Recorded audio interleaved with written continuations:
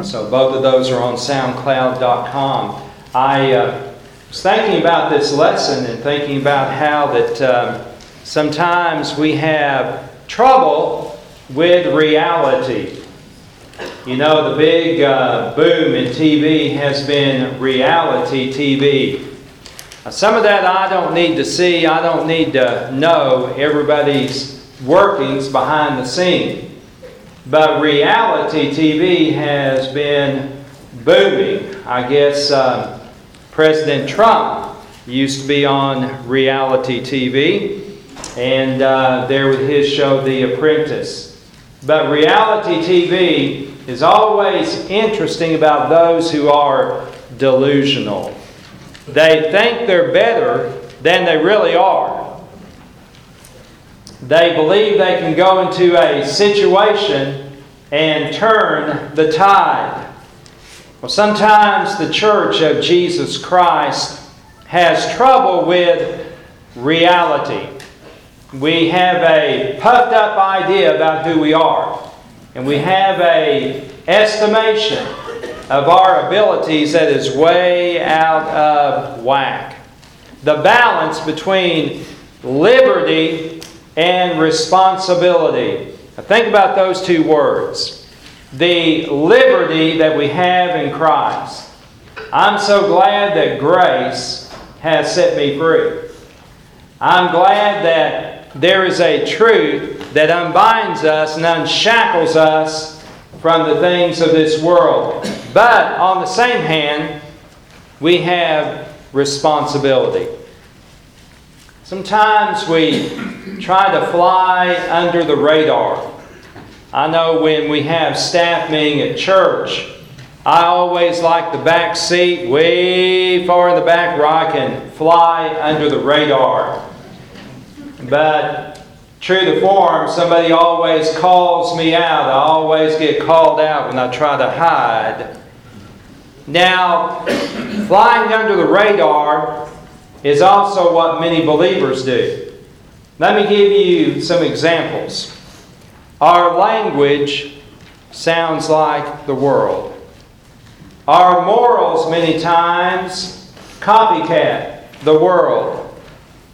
Now, in 1 Peter chapter 1, verse 16, it says this: "Because it is written, you will be holy, for I am holy." Now, holiness is something that we have in our minds as sinless perfection. God knows very well we can't achieve that. And so the word holy there does not mean sinless perfection. It means to be set apart. It means to be different. It means to be unique. It doesn't necessarily mean that we are odd for God. It doesn't mean that. But it does mean that there is something different about the way that we look at the world. I believe that Jesus had every intention that the gospel of Jesus Christ would penetrate every area of society.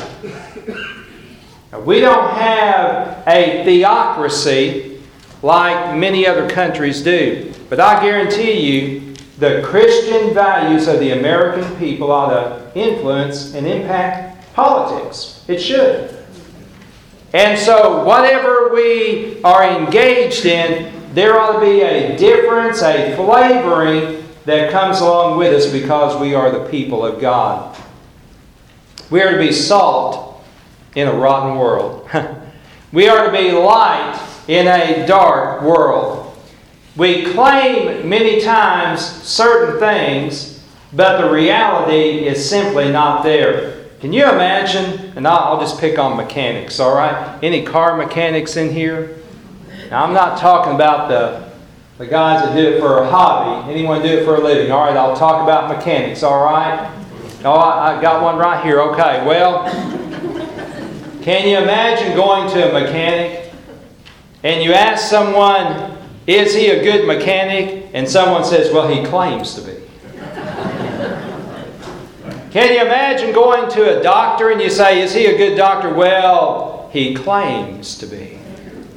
Can you imagine going to a church and you say, is he a good preacher? Well, he claims to be.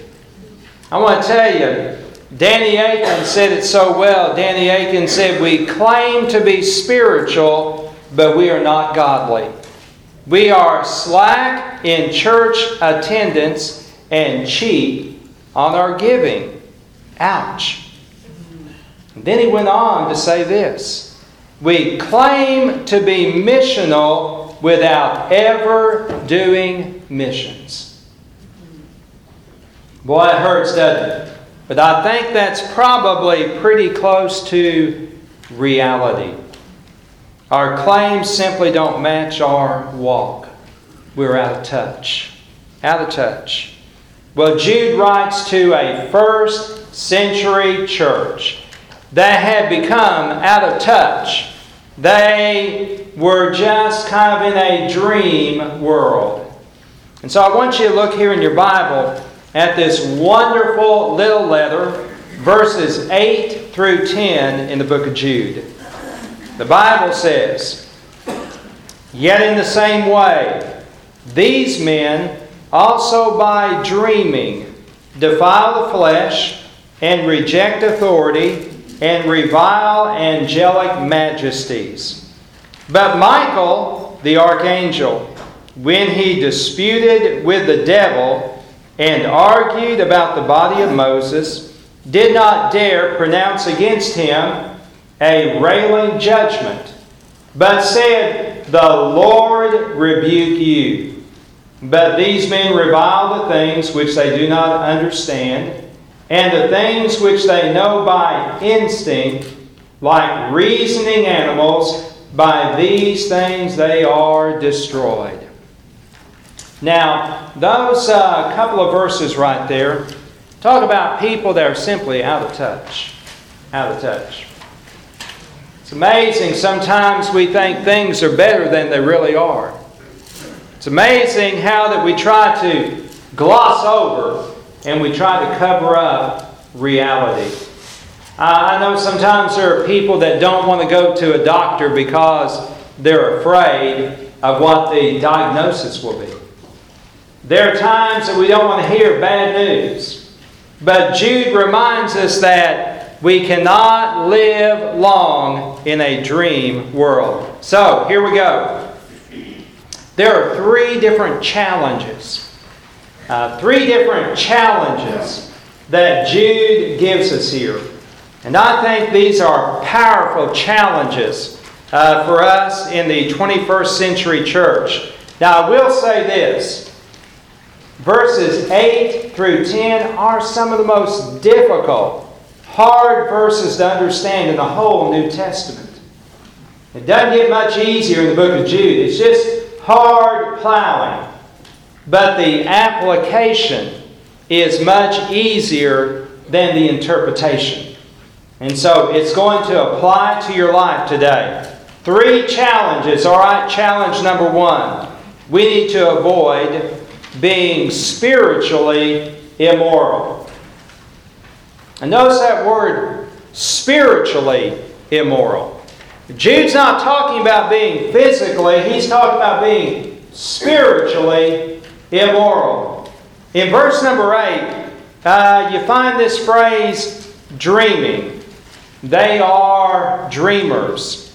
1 Corinthians chapter 6, verse 19 says this, or do you not know that your body is a temple of the Holy Spirit who is in you, whom you have from God, and that you are not your own? You see, sometimes we got this mistaken idea. We think, well, I can make this decision or that decision, or we think, well, I've got this choice or that choice, but actually you don't. Because your body belongs to the Lord. And your body and your spirit belong to Him. We are the temple of the Holy Spirit. I was out visiting yesterday and I didn't see the ball game at all. I was out visiting and out working, so I didn't get to watch OU at all, but which was a great blessing. But anyway, I went out to Lomanholme, and I saw Maxine McKissick, and sat there and visited with Maxine and had a wonderful visit with her and prayed with her. And she wants you all to know that she loves each and every one of you so much and misses this class. And then I was getting ready to go, and under the inspiration of God and the Holy Spirit of God just led me to go to a hospital. And so I went to Baptist and walked in to see Jerry Kennedy. And got to the room, and she had passed away 1 hour before I got there. And just heartbroken because I loved to visit with Jerry so much. And Jerry Kennedy had been faithful through the years in music ministry and choir. But as I stood there with Julia, and I said, come over by the bedside, I grabbed her by the hand and put my hand on that lifeless body. And I said, Lord, she is absent from the body and present with you. Now, she is perfect in every way, clothed in the righteousness of Christ. And I just prayed and celebrated what God had done in taking her on to glory. I want to tell you something. There are times that we are moved by the Spirit of God to do something, and you better do it.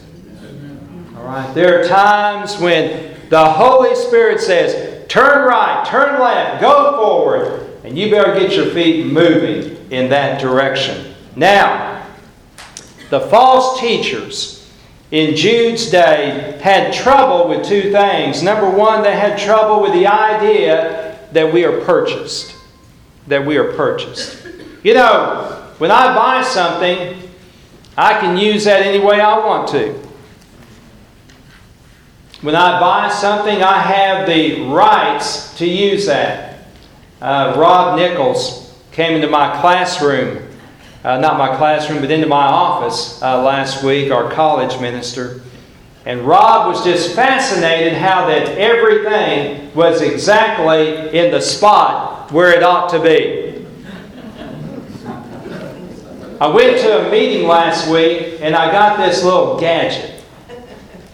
And I love it. It was worth the time going to the meeting just to get this little gadget. And what I got, it's just a piece of plastic called a cell phone holder. I had never had one before. And I'm just fascinated with it. I love it. It's got 3 holes on top where you can put pencils in there, and it holds your cell phone. And so if you want to watch, something on your cell phone, you can put on that little holder. It's just made my week. It don't take much to impress me, I know. Made my week. Now, Rob came in, and Rob was looking at my phone.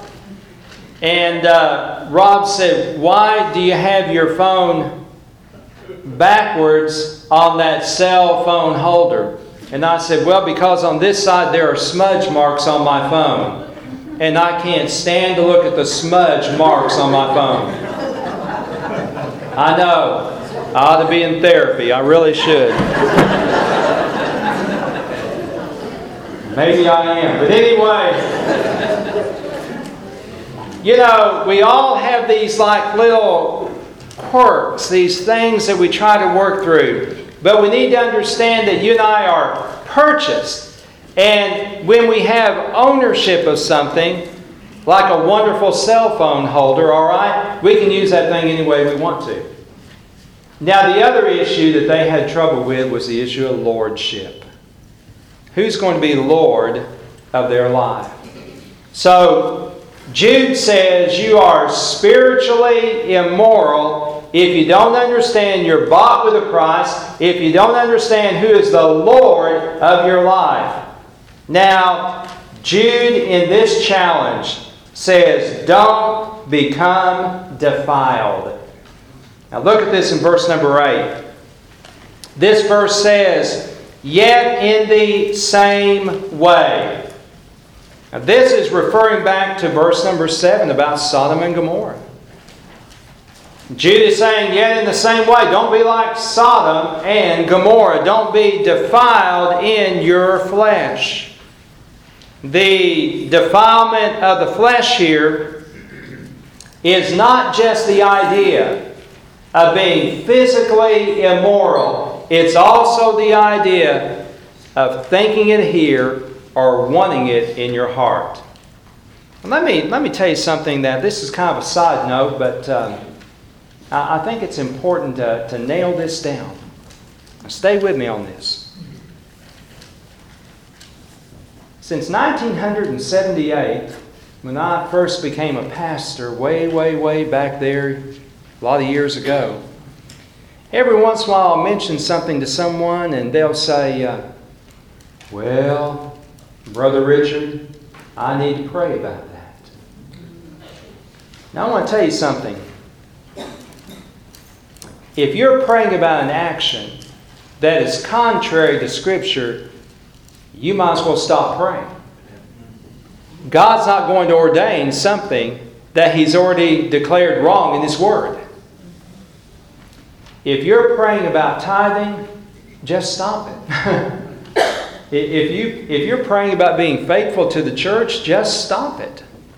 You know, if God's already said you ought to be doing this, God ain't going to change His mind just for you. God's going to declare in His Word this is right and this is wrong. And folks don't need to pray their way out of the will of God because God ain't going with you.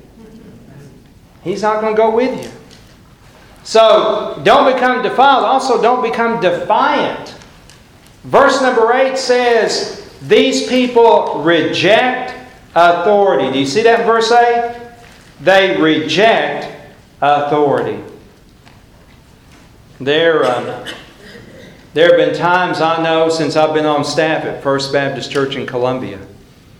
I kind of scratch my head and think, why in the world are they doing that? Or why in the world are we making that decision? And then I'm reminded of this. I'm under the spiritual authority of the pastor of this church. And I am. I'm under the spiritual authority. And I told somebody one time, as long as your pastor is not immoral, as long as your pastor is not preaching something heretical, and as long as your pastor is not defiled by anything sinful in the Word, you follow his leadership. And you pray for him. I know there are times I prayed and said, God, can you change somebody's mind on that? And that's okay. But you live under the authority. The Bible says here, these rejected the authority that was there. Well, also don't become disrespectful. Disrespectful. Back when I was in the 6th grade, that's really been a long time ago. Back when I was in the 6th grade, a group of guys came to our school and set up some tables. And they were going to give something away. And I thought, boy, I'm all for that. Whatever they got to give, I'll take it. So they set up the tables, and I learned later on that the group was called the Gideons. And they had a little bitty red New Testament. They were giving those out, and boy, I got in line and got my little New Testament.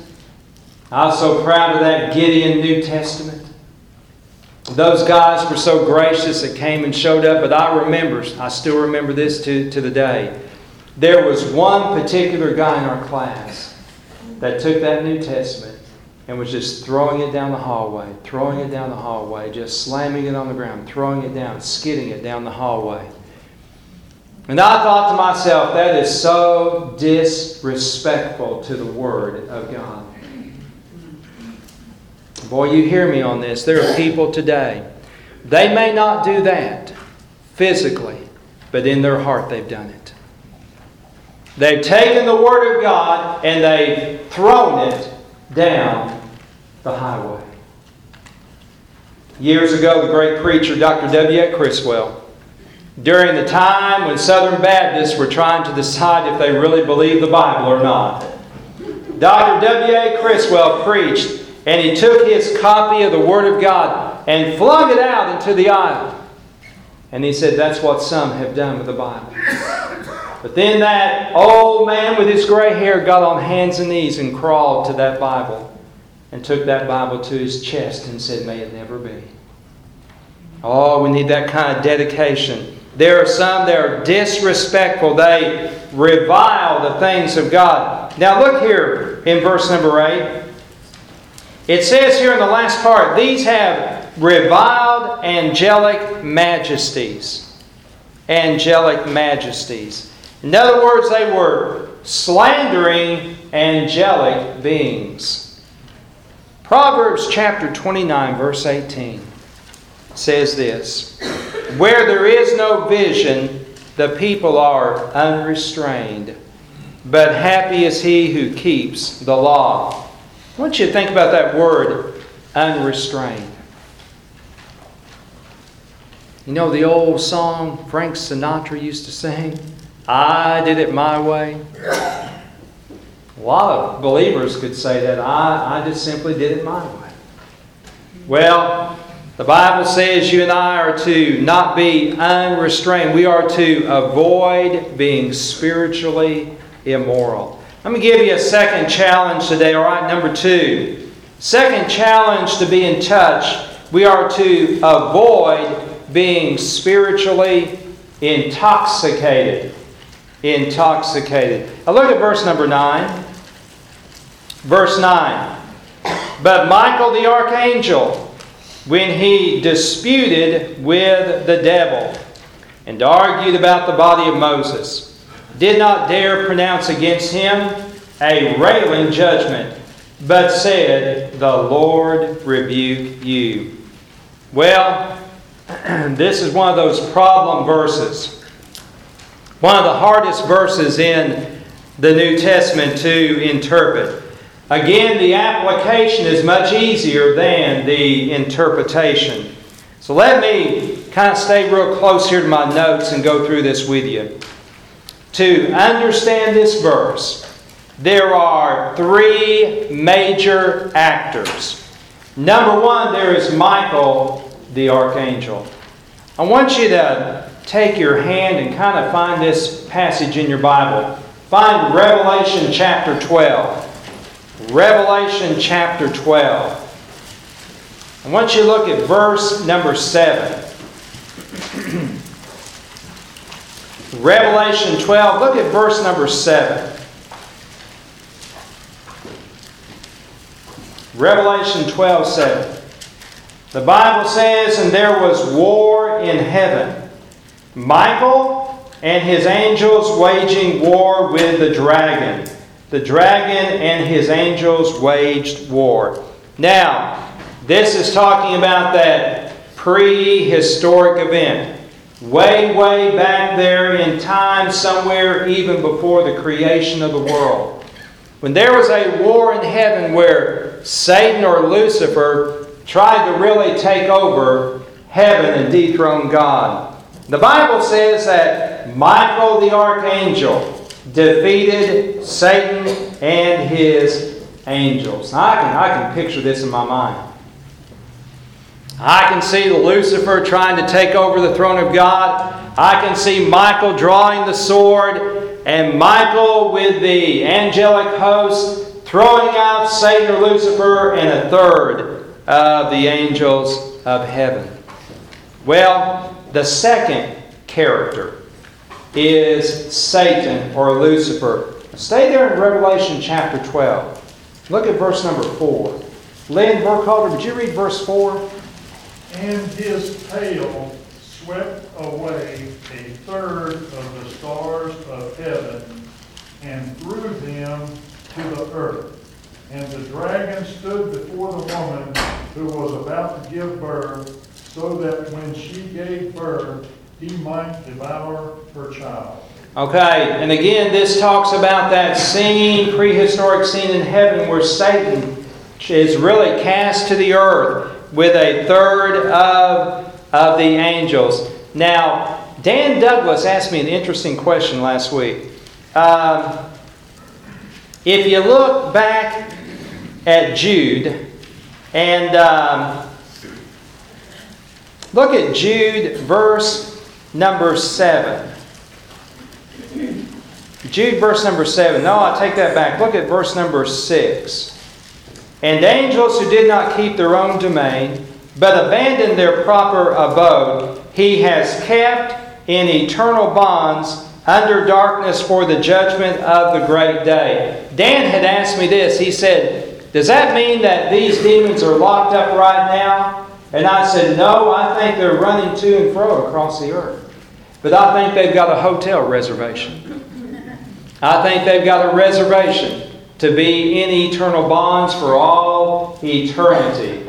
And so I think that's what it's talking about. But Revelation chapter 12, verse 4 is talking about that event. Now, let's move on. Like I said, interpretation much harder than the application. Third character, Moses. All right? You find here in verse number 9 of Jude, there is this dispute, this argument over the body of Moses. Now, think with me about this. Moses, when he died, what happened to him? Remember the story? He goes up to Mount what? Nebo, right, goes up to Mount Nebo. He goes up there. He gets to see the promised land, but Moses did not get to enter the promised land. Why not? Struck the rock in anger, right? Pride kept him out of the promised land. But God showed it to him. And then we find that Moses, his life was taken from him up there. And it says something very interesting in Deuteronomy 34. God buried Moses. God buried him. Now, here you find this story in Jude. Michael, the archangel, is in an argument with Satan over the body of Moses. That's what it says. Why in the world would they argue over the body of this great man of God, the George Washington of Israel? Let me give you two ideas, all right? Again, I'm going to take my best shot at this. Here's two ideas, all right? Number one, perhaps Satan wanted to have the body of Moses to make it a source of worship. Satan would make it an icon so that people would worship the image of Moses instead of the Lord God. Did Israel have a problem with that? You betcha. They were always worshiping something else. When they got impatient there at Mount Sinai, they made a golden calf. They've been making idols ever since, all right? Perhaps that's why Satan wanted the body. Let me give you another idea.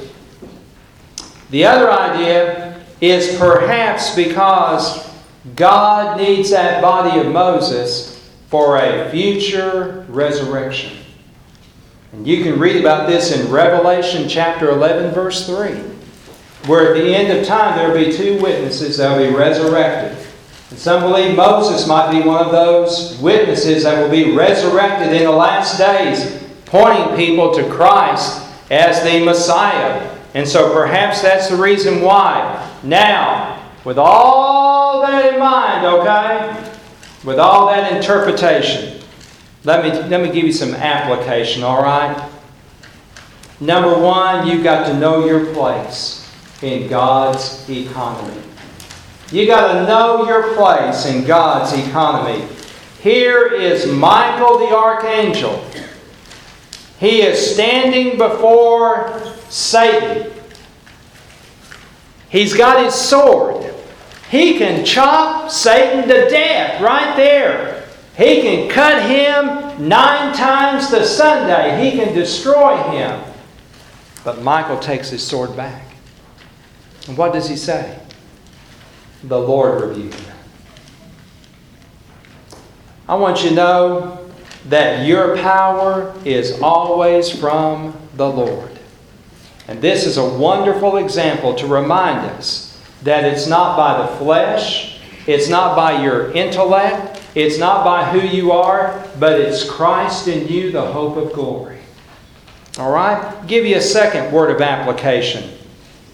Know your power in God's authority.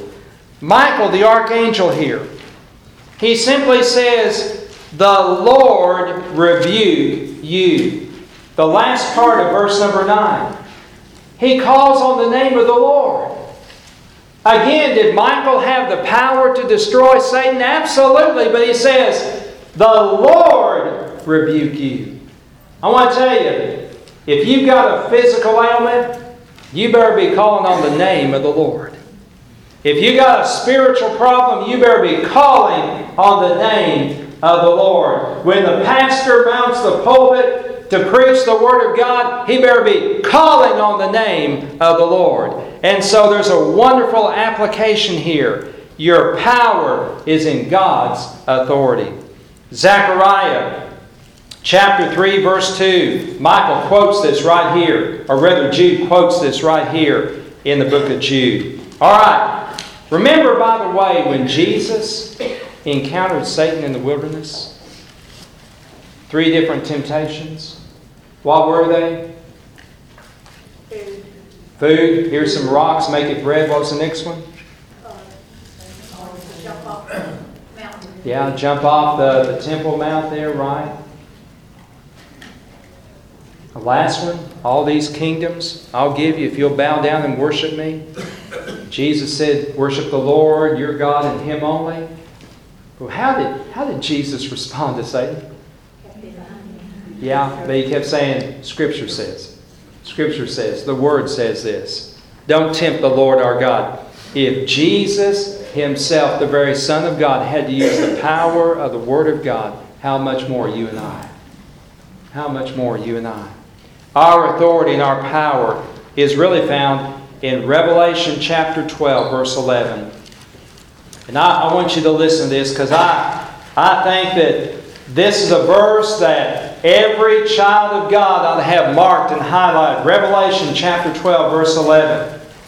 It says, "And they overcame him because of the blood of the Lamb and because of the word of their testimony, and they did not love their life even when faced with death." Revelation 12:11 says, we overcome. We have victory because of the blood of the Lamb, because of the word of our testimony. You know, Wes has been preaching on that. Share your story. And because we did not love our life even to death. All right, let me move on. This will get a little bit easier, all right? Third and last challenge today. We need to avoid being mentally ignorant. And that's verse number 10. Look at verse number 10, the book of Jude. Verse 10. "But these men revile the things which they do not understand, and the things which they know by instinct, like unreasoning animals. By these things they are destroyed." So here's how Jude closes this section. He says, you need to be aware that there is false teaching around you. And therefore, you need to be mentally sharp and don't be mentally ignorant about the things of God. Now I want to tell you, I enjoy reading great books by great authors. I enjoy reading books by Charles Spurgeon. There's nobody today I like reading more than Max Lucado. I'm reading his new book right now on happiness. But the best commentary on the Word of God is the Bible itself. It really is. We need to be not mentally ignorant concerning the things of God. Now, verse number 10 really says we need to guard our mouth and we need to guard our mind. Notice there in verse number 10, you find the word know by instinct. You want to know what your natural instinct is? It's to do opposite from the things of God. I heard a preacher one time say that if you want to find the will of God, just think about what naturally you would do and do the opposite. Just do the opposite. You know, by nature, we just want to hoard things and save it up. But you know what God says? Give it away. I went to Romania one time on a mission trip, and I noticed that the pastor wore the same suit every single day. And I asked him about it. He said, "Oh, this is my suit."